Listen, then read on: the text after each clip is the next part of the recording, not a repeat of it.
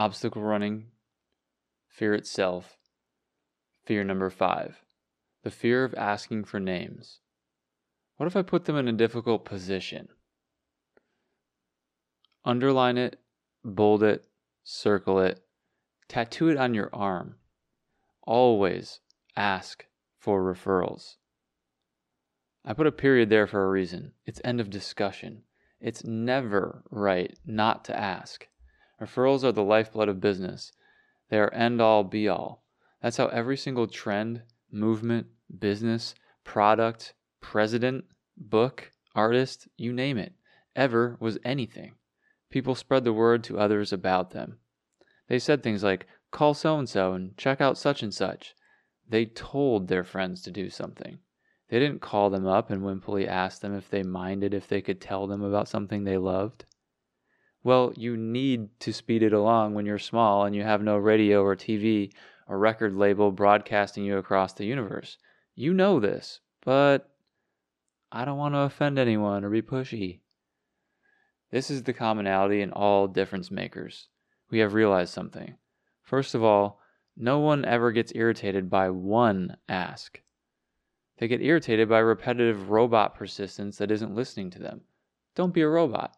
Ask, and ask confidently, and ask big. Ask for 15 names. Ask for 20. But don't keep telling them why they should change their mind. That's all you need to do. Don't be persistent with the same person. Be persistent with different people. Be persistent by picking up the phone 100 times a day. It will only take 3 of the 8 hours you have. One other thought comforts me here. A tale of 2 tribes. Why would you worry about letting the people who don't share your passion prevent you from meeting the ones who do? In the one scenario, you stay safe and don't tell people about what is important to you or ask anyone for any introductions. So, you don't offend anyone and your network stays the same size.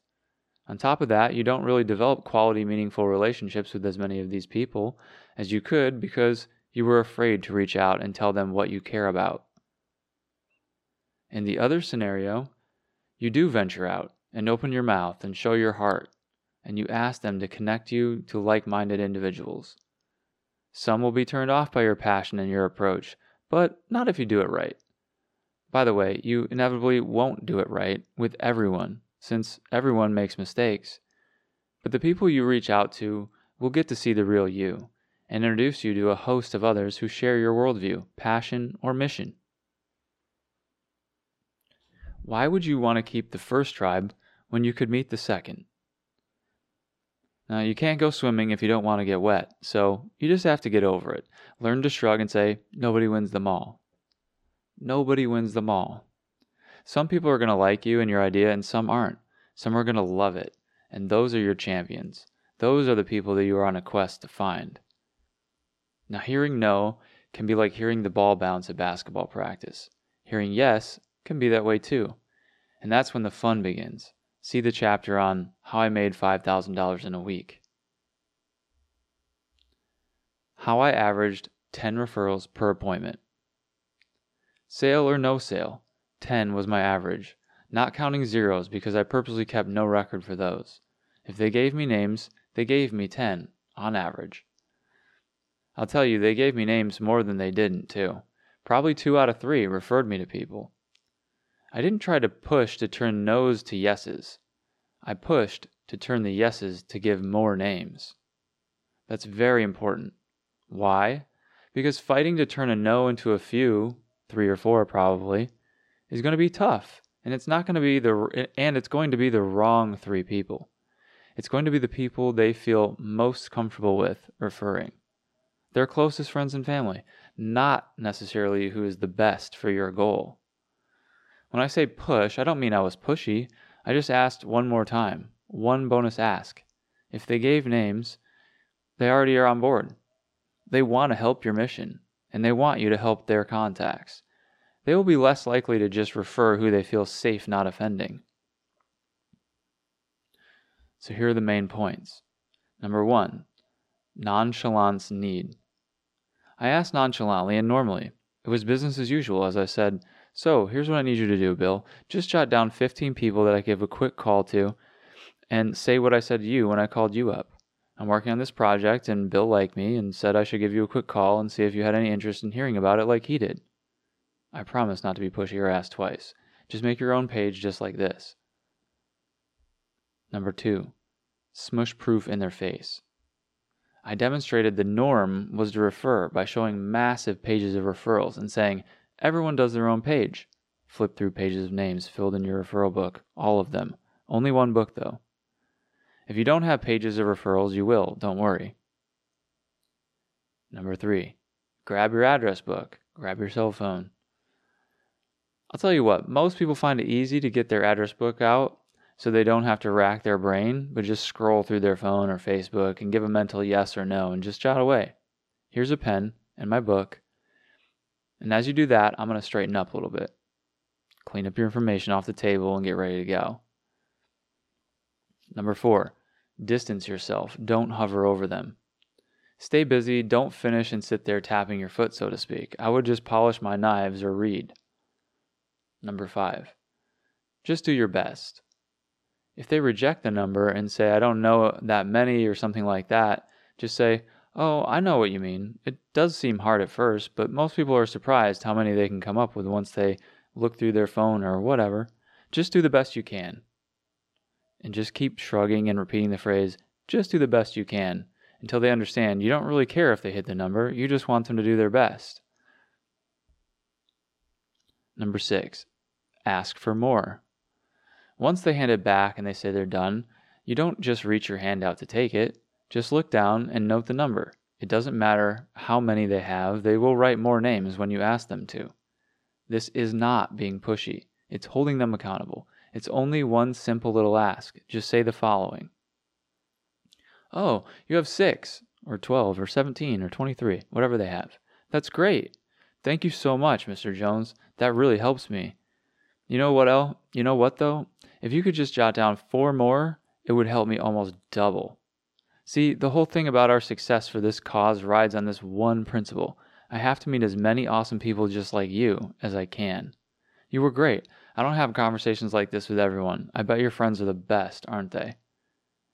As you were going through your address book, there were probably some people you almost put down, but wanted to see who else was in there before you did. Do you think you could just jot down a few more of those? It would really help me a ton. Let's see if you can make it an even 20, an even 15. Any number that feels right. If he's given me 4, I'm going for 10.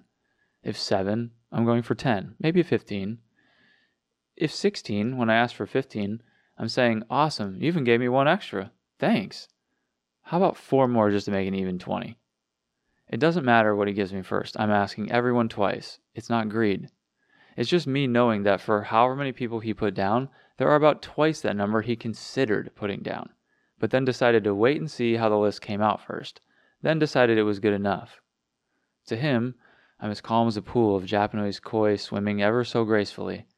Do you think you could just jot down a few more to make an even 20, Mr. Jones? It would help me a ton. I'm telling you, 90% of people will do it. Their thinking goes like this. Well, I've already given him names, so what's a few more? He's a nice guy. I guess I could throw down a couple more names that I almost put down but skipped over. And off they go writing. I also make it worth their while. I will tell them, since you're helping me so much, I'd like to give you this gift, value equal to about 20% of the value of the lead. Show them your averages and numbers and let it make sense to them. For example, if you're a financial advisor writing financial plans for prospective clients priced between $500 to $1,500 per plan, I would show the client exactly how my business works and explain that if they just help me grow my business, they will also be helping their friends by bringing them to the most honest and straightforward advisor. The problem is most business owners always want something for nothing. You have to be willing to share the rewards with your clients that refer. Most people will see this as very generous of you, and they won't take advantage of you. They understand professional people that provide good service are entitled to make money, and they want to do well for themselves in life by growing their business.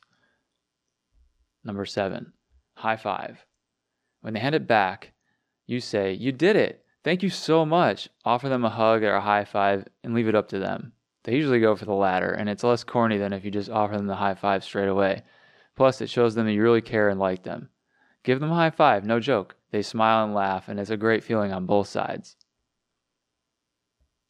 How to warm your leads. Ask them how to pronounce the names. Ask them what the people do. They're totally on your side now, so they want you to be successful and liked by their friends. So they'll tell you just about anything you ask, and ask a lot. They get what you're doing. They get it, and they're okay with it. If they weren't, they wouldn't have given you any names. Ask them to put letters next to their names and indicate certain things. For example, put an E next to the ones that value education. Put a V next to the ones that love to do volunteer work, etc. Ask for whatever would be best for you to know for your goal. Ask if they can tell you a little bit about them. Quote, a little bit about them. Tell me a little bit about this person. Tell me a little bit about that person. Listen to every word and take notes. Ask them to treat their friends' names like they're stocks. Treat them like they're stocks, Mr. Jones. Who do you think will give the most? Put a star next to the ones you think I should call first. No joke. This seems like too much, right? Wrong. It's ballsy, but they love it. They really do. They do. No, they really do. They look at me and they smile. I've said this exact phrase to hundreds of times, and it always works. I've never had anyone complain or be insulted. They've never taken their names back or given me a funny face. Ever. They laugh, smile, shake their head maybe, and start putting stars down. They know what I'm doing. I'm trying to raise money. They get it, and they want me to be successful. They want their friends to buy or give because it validates their decision. And they believe in my cause. That's the most important thing. They want victory for the cause, and I am its agent. I'm the one bringing it into existence, breathing life into the fire of the idea that they fell in love with.